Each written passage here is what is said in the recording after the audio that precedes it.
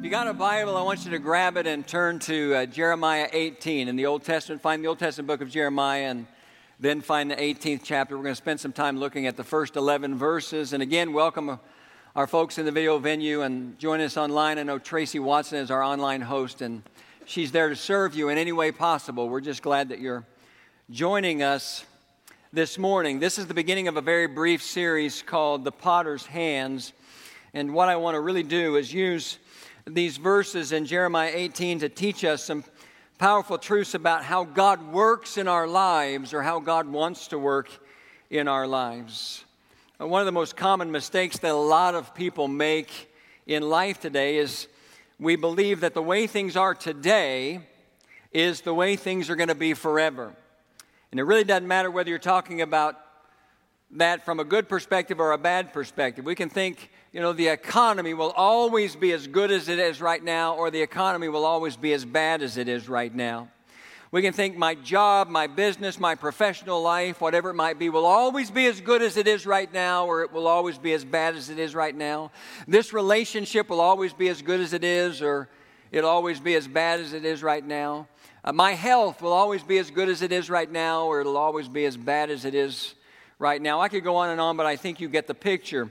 The truth is, though, very few things in life, and I think at the end of the day we would all agree about this, very few things in life will stay the same as they are right now. In life, things get better and things get worse. You could be the model of health. You could be someone who never gets sick. You never even get a cold, not even a sniffle. And you could go to the doctor for a routine checkup and find out that you have some kind of a life-threatening disease. That's just kind of the randomness of life. And so it's a mistake to think that the way things are today, that's the way it's going to be forever. My wife Sandy and I, we have our entire family living right here, literally within 5 minutes of our home. Our children, our grandchildren, everybody's right here. And it's incredible. It's a wonderful thing. In fact, I got to be honest and say I can't imagine not having that be the way it is, but it would be naive for us to think that it'll always be that way, because it won't. The way things are today are not going to be that way forever. Now, if you stop and think about that, this truth is both an encouragement and a warning at the same time. It's encouraging to know if you're going through a really difficult time in life, it's encouraging to know that it's not going to be that way forever. And oftentimes, we need to be warned against believing that all the good things in our lives are going to go on forever. No matter what the circumstance of your life today, I can pretty much guarantee you that it's not going to be this way forever. Let me say it like this. I can pretty much guarantee you that it is not going to be the end. This is not the end for you. And that is one of the truths that I find in Jeremiah chapter 18, verses 1 through 11, and that's what we're going to talk about. So if you got your Bible open to that passage, I want to invite you wherever you are to stand with me, like we always do, in reverence and respect for God's Word. If you're a guest with us today, I want you to know it's a great joy to welcome you into our service. I mean that sincerely. We love having guests worship with us, and we hope it'll be a great experience for you. But this is what we do every week. We make the public reading of Scripture a significant part of our service, and we stand in reverence and respect for God's Word when we do it. I'm going to read Jeremiah chapter 18, verses 1 through 11. I've got my NIV Bible. You follow along. This is the word that came to Jeremiah from the Lord. Go down to the potter's house, and there I will give you my message. So I went down to the potter's house, and I saw him working at the wheel. But the pot he was shaping from the clay was marred in his hands. So the potter formed it into another pot, shaping it as seemed best to him. Then the word of the Lord came to me. O house of Israel, can I not do with you as this potter does, declares the Lord? Like clay in the hand of the potter, so are you in my hand, O house of Israel. If at any time I announce that a nation or kingdom is to be uprooted, torn down, or destroyed, and if that nation I warned repents of its evil, then I will relent and not inflict on it the disaster I had planned. And if at another time I announce that a nation or kingdom is to be built up and planted, and if it does evil in my sight and does not obey me, then I will reconsider the good I had intended to do for it.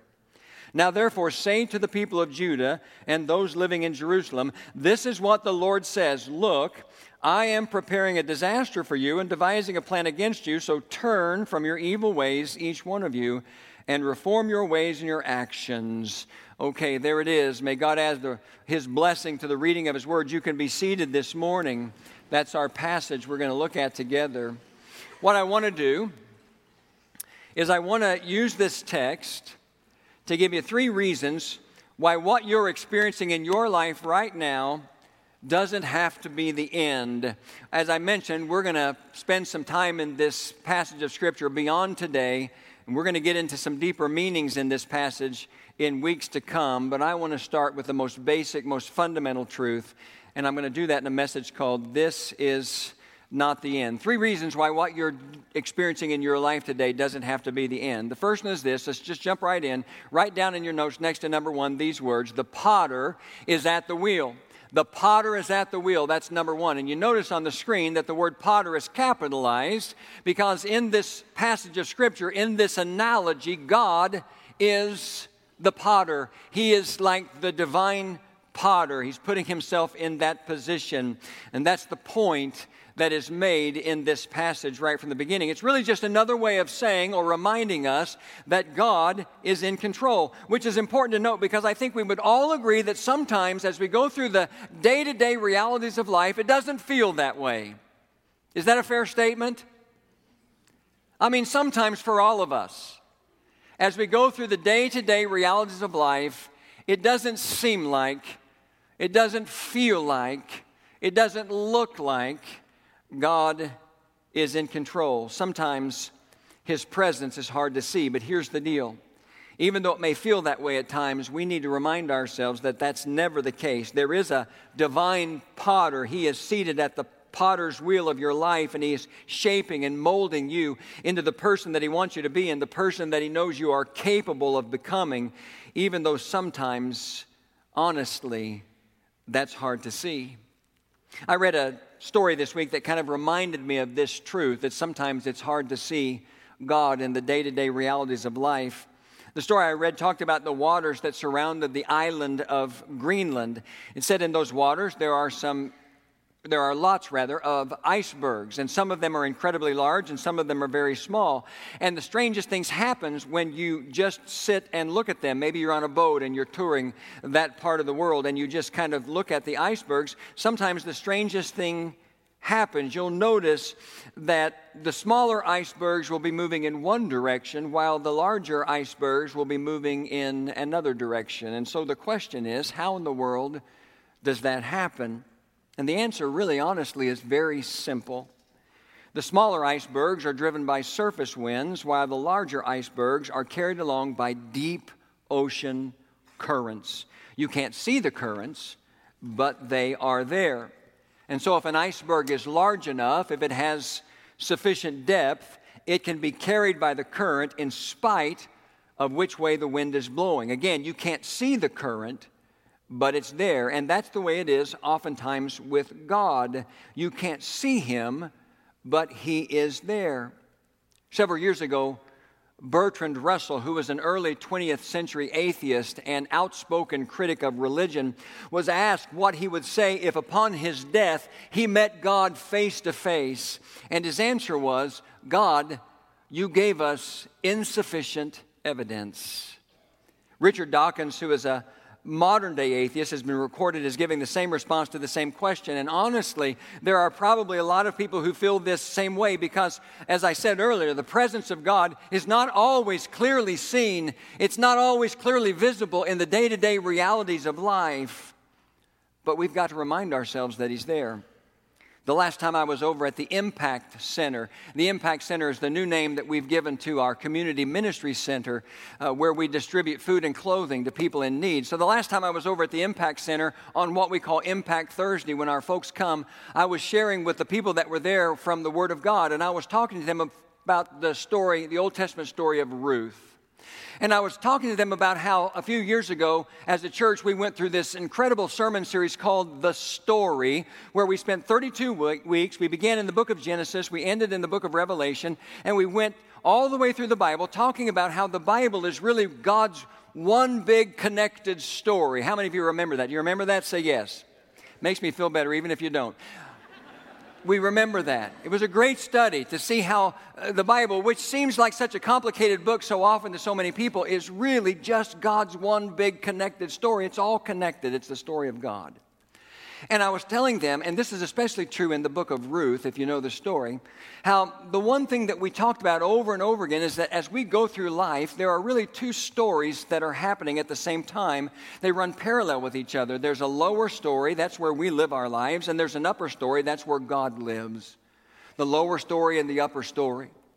And all the way through that story, or that sermon series called The Story, we talked about how as we go through our lower story lives, it's hard for us to see what God is doing or where God's at or what God's thinking in His upper story. And oftentimes you have to get down the road and look backwards to say, oh, that's where God was, or that's what God was doing in the upper story the whole time. But it's not visible to us in our lower story lives.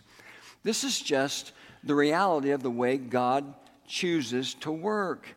You know, if we go back to the illustration of the iceberg, we have to say that since God exists primarily in the deep ocean currents of life, since God cannot be mathematically definable, since God doesn't hold press conferences, it's easy for some people to conclude that He doesn't exist, but that's just not true. He is at the potter's will. He's the divine potter at the potter's will, and He is in control. I read a while back that modern science cannot locate the exact part of the brain that makes decisions. Science can pinpoint the part of your brain where decisions are carried out, but it can't pinpoint where those decisions are actually made. But in spite of the lack of adequate scientific evidence or scientific explanation, we know that there is in fact a decision-making function in the brain. How do we know that? We know that because there's evidence. For example, all of us are here this morning and not still standing in our closets trying to decide what to wear. We all at some point this morning reached a decision about our wardrobe, although looking around, it's a questionable decision for some of us. Here's what we need to understand. God may not always be empirically discernible, but He is always intuitively discernible. Think about that for a moment. God may not always be empirically discernible. In other words, we might not always be able to discern Him with our empirical senses. We might not always be able to see or hear. These are our empirical senses. We might not always be able to discern Him that way, but we can always know that He is intuitively discernible. And it's really as simple as this. If you look for God, you will find Him. I believe that's true. How many of you believe that's true?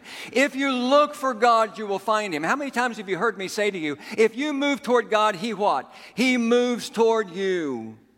This is just an immutable spiritual truth of the world that God has created. In fact, it's a truth that the prophet Jeremiah, or that God actually spoke through the prophet Jeremiah in this same Old Testament book that we're studying. I'm going to put it up on the screen. This time it's Jeremiah chapter 29 and verse 13. Look at these words on the screen. God says through Jeremiah, "You will seek me and find me when you seek me with all of your heart." If you look for God, you're going to find Him. Now here's the opposite. If you close your eyes to Him, you won't. If you close your eyes to God, you're not going to find Him. It's as simple as that. But when you look for Him, you're going to find Him. And when you find Him, you'll find Him as the divine potter seated at the potter's will, ready to shape and mold your life. Write down next to number 2 these words. Here's the second truth that I'm gleaning from Jeremiah chapter 18, verses 1 through 11. The potter, remember, we're talking about God. The potter can shape your life into a masterpiece. The potter, and it's capitalized there again because we're talking about God. The potter can shape your life into a masterpiece. See, here's the thing that we all need to understand. Just because the divine potter, God, is at the wheel, that doesn't mean you're not ever going to have any problems in your life. It doesn't mean you're not ever going to have any pain in your life. It doesn't mean you're not ever going to face disappointment in your life. In fact, look back at Jeremiah chapter 18 and verse 4. Just the first part of the verse. The first part of the verse says, "But the pot he was shaping from the clay was marred in his hands."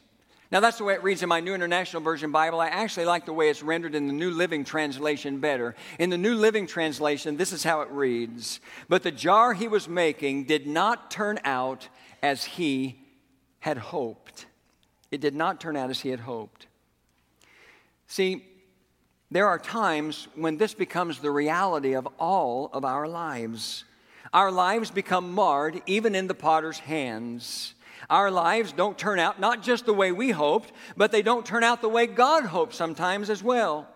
Now, I know that might sound odd because we understand the Bible teaches us that God is sovereign and in control of all things, but let's think about that for a moment. Let's talk about the sovereignty of God for a moment. Let me preface everything that I'm about to say by saying that it's really, on one hand, kind of ridiculous for somebody like me to try to talk about or explain the sovereignty of God.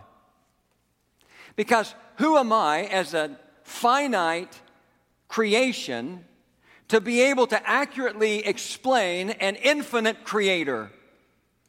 We all have to understand that there's always going to be some level of mystery in our lives connected to an infinite God. We can't understand the realities and the depths and the reaches of an infinite God.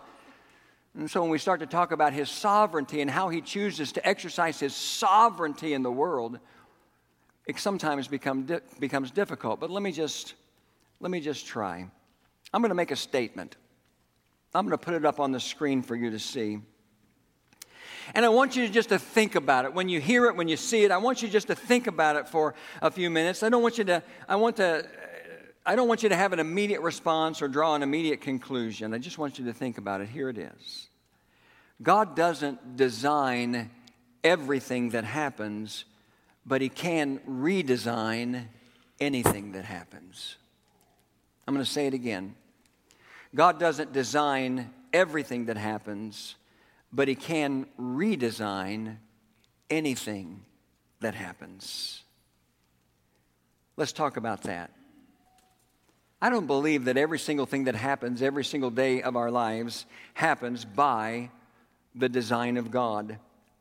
Some people have a hard time believing that because of how they understand God's sovereignty, how they choose to understand the way God exercises His sovereignty in the world today. And honestly, some people have a hard time believing that and accepting that because they want to be able to assign blame to God for every bad thing that happens. I mean, just imagine going through the most horrendous, the most senseless, the most random kind of tragedy, the worst thing that you can imagine, and then concluding that it all just must have been the will of God. That's the way some people live. Back in 2012, shortly before the election, there was an Indiana politician who made national headlines when he said that if a woman becomes pregnant during a sexual assault, during a rape, then God intended for it to happen. What do you think about that? Don't answer out loud. What do you think about that? See, here's the question. Do we believe that if something happens, it must be the will of God? I will tell you this morning that I don't. I will tell you today that I think that there are things that happen every single day in our lives and in this world that are not the will of God, that are clearly not the will of God. And yet somehow the way God chooses to exercise His sovereignty allows those kinds of things to happen. And I think there's lots of examples of this in the Scripture. For example, 2 Peter chapter 3 and verse 9 says, "The Lord is not slow in keeping His promise, as some understand slowness. Instead, He is patient with you, not wanting anyone to perish, but everyone to come to repentance." Now, when I read that verse and I apply my most fundamental rule that I use for understanding the Bible, you've heard me say it dozens of times over the years, when the normal sense makes good sense, seek no other sense. When I apply that rule of understanding, then I come to the conclusion that it is not the will of God for anyone to die before they come to repentance, or in other words, before they come to Christ. That's my conclusion. And yet every single day people die. Every single day, to use the words of the verse, every single day people perish without ever having come to repentance, without ever having come to Christ. That's just one example. That's why, personally, I believe that when Jesus was sharing the Sermon on the Mount and when he was teaching us how to pray by giving us a model prayer that we call the Lord's Prayer today, He said in Matthew chapter 6 and verse 10, He said, when you pray, pray like this: or your kingdom come, your will be done on earth as it is in what? Say it with me. Heaven. He said, your kingdom come, your will be done on earth as it is in heaven. That's how we're to pray. Because God's will isn't always done on earth. It doesn't always take place on earth the way it takes place in heaven. In heaven, everything is as it should be all the time. On the earth, not so much. There are things that happen every single day on earth that happen outside of the will of God. And they affect our lives.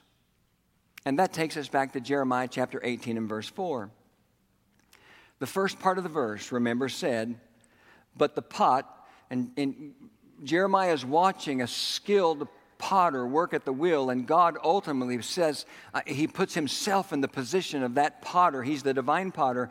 And the first part of Jeremiah 18:4 says, but the pot he was shaping from the clay was marred in his hands.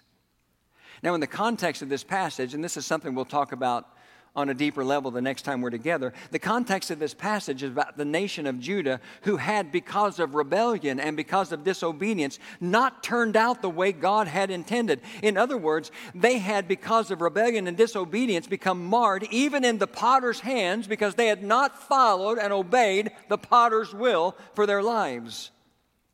So what did the potter do? We look at the entire verse. But the pot he was shaping from the clay was marred in his hands. Here's the rest of the verse. So the potter formed it into another pot, shaping it as seemed best to him. Again, that's the New International Version. In the New Living Translation, it says, so he crushed it. When it was marred, when it didn't turn out as he hoped, it says the potter crushed it into a lump of clay again and started over. He started over. And so here's our understanding.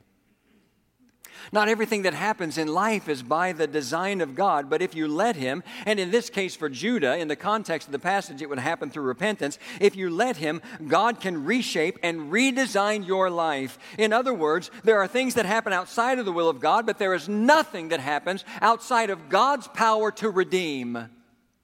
Nothing. Not one single thing.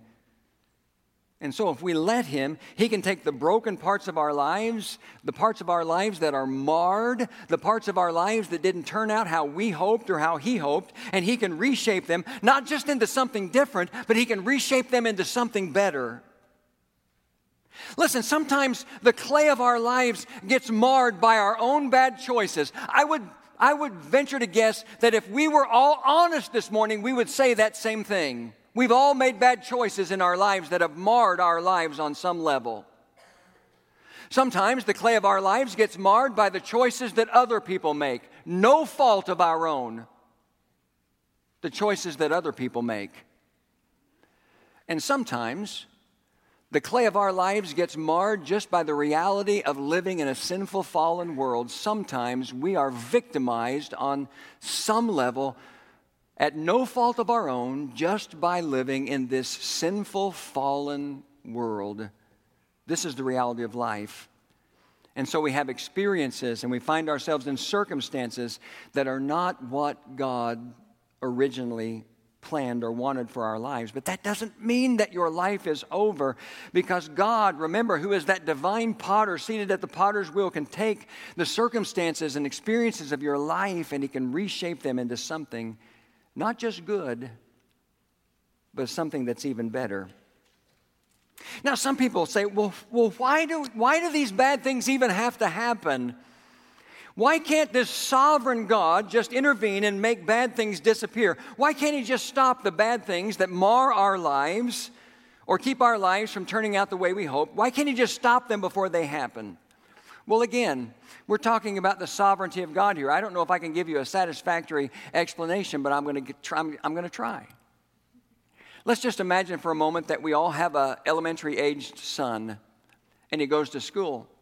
And for some reason, because we live in this sinful, fallen world, for some reason there's an older boy in that elementary school that just decides he's going to bully your son. Who knows why? Who knows why, but he decides he's going to bully your son, and he makes life miserable for your son, and your son comes home and he tells you about it. What are you going to do, Dad? How are you going to respond? Well, you can do a lot of things right away. You can solve the problem right away by going to the school, and you can get in that little boy's face, and you can bully the bully, right? You can take care of it just like that. Maybe that's not the best choice, so you decide, well, I'm going to get my son, I'm going to go over to that boy's house, and I'm going to beat the snot out of his dad in front of his boy and my boy, and that's going to take care of the problem altogether, just like that. Or maybe you decide, I'm just going to pull my son right out of school. I'm going to take him out of school, I'm going to homeschool him, I'm going to put him in a private school or something like that, and that's how I'm going to solve the problem. You can do any of those things, but honestly, those might not be the best choices. Instead, maybe you could go to school and you could speak to your son's teacher or teachers. Maybe you could go to school and you could speak to the administrators at the school and make them aware of the situation. And then you could talk to your son and you could teach him how to respond to these kinds of things in life. You can teach him how to respond to a bully. You can teach him how to stand up to a bully, how to stand up for himself. Now, let me ask you a question. Would it ever be your will as a father for your son to be in this kind of a situation? Everyone say no. No. When this happens, it is obviously outside of your will for your son. But when it happens, you do your absolute best to help him get through it. You intervene on a level that you think is best for him, not just to keep him safe, but also to teach him some powerful and important life lessons about courage and about how other people should be treated. Now, that's just a silly made-up story. But I want to tell you that in an even more perfect way, this is how God is involved in your life.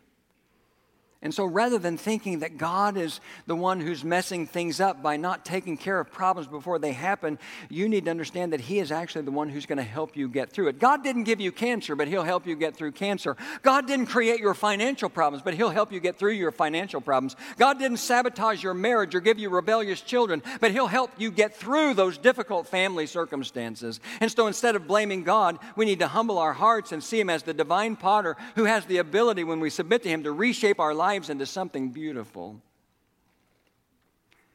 Thomas Nast was a 19th century political cartoonist who was the first person to draw the elephant as the symbol of the Republican Party. He was also the one who popularized the image of the donkey as the symbol of the Democratic Party. And there's a story that's told about him that honestly may or may not be 100% true, but it's a great story.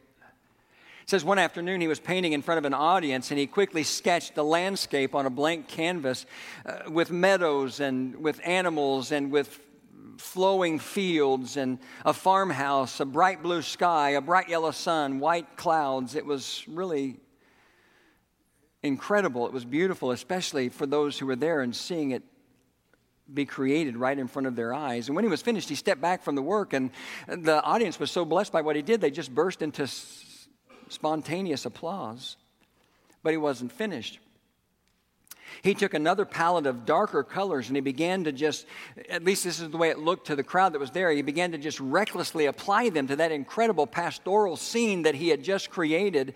He blotted out the sky and the meadows and the flowers until the landscape that he had painted previously looked to the common eye like it had been absolutely destroyed. And then he stepped back from the work again and he looked at the audience and he said, "Have you ever seen a painting like this before?" And they just stood there in complete silence, kind of stunned, not believing what they had seen. They didn't know how to respond.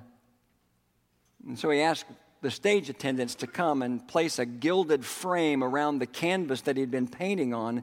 And then he asked them to turn the frame from a horizontal position to a vertical position. And in that new position, looking at that painting from a new perspective, they could see what he had done. He hadn't destroyed his painting. He'd turned it into something different. And now it was actually the painting of a majestic waterfall with the water plunging over dark rocks surrounded by trees and greenery. And it was even more beautiful than the first painting. Now again, who knows if that story is 100% true? It might just be a fable, but I'll tell you what isn't a fable. God can do the very same thing with your life. He can take the blotches and the mistakes and the sections of marred clay that are a part of your life the way it is right now, and He can turn it into a masterpiece so that the way things are right now, this is not the end. This is not the end. God doesn't design everything that happens, but He can redesign anything that happens. And so don't you give up on your future, ever. Never. And whatever might be going on in your life today, you just need to know this is not the end. In fact, say those words with me. Let me hear your voices. This is not the end. This is not the end. I want you to write down the third thing real quickly. The third thing that we're going to pull from this passage of Scripture is the potter needs pliable clay. You know, there's a sense in this whole story, in this whole analogy, in this whole illustration that you get to choose, in essence, your genetic makeup. You can be stone or you can be clay. You can be cold and old and brittle, or you can be pliable, moldable, and changeable. It's really up to you. It's your choice. You get to choose. You get to choose. This makes me think of an old hymn that we used to sing when I was a boy growing up in church. It dates me. It shows my age a little bit, but it doesn't bother me or make me ashamed at all. Maybe the same thing that comes to your mind when you hear this idea of a potter at the wheel and pliable clay, and the way we need to humble and submit our hearts to God. It's an unusual thing to do it in the middle of a sermon, but just sing it with me. We'll put the words up on the screen. Have thine own way.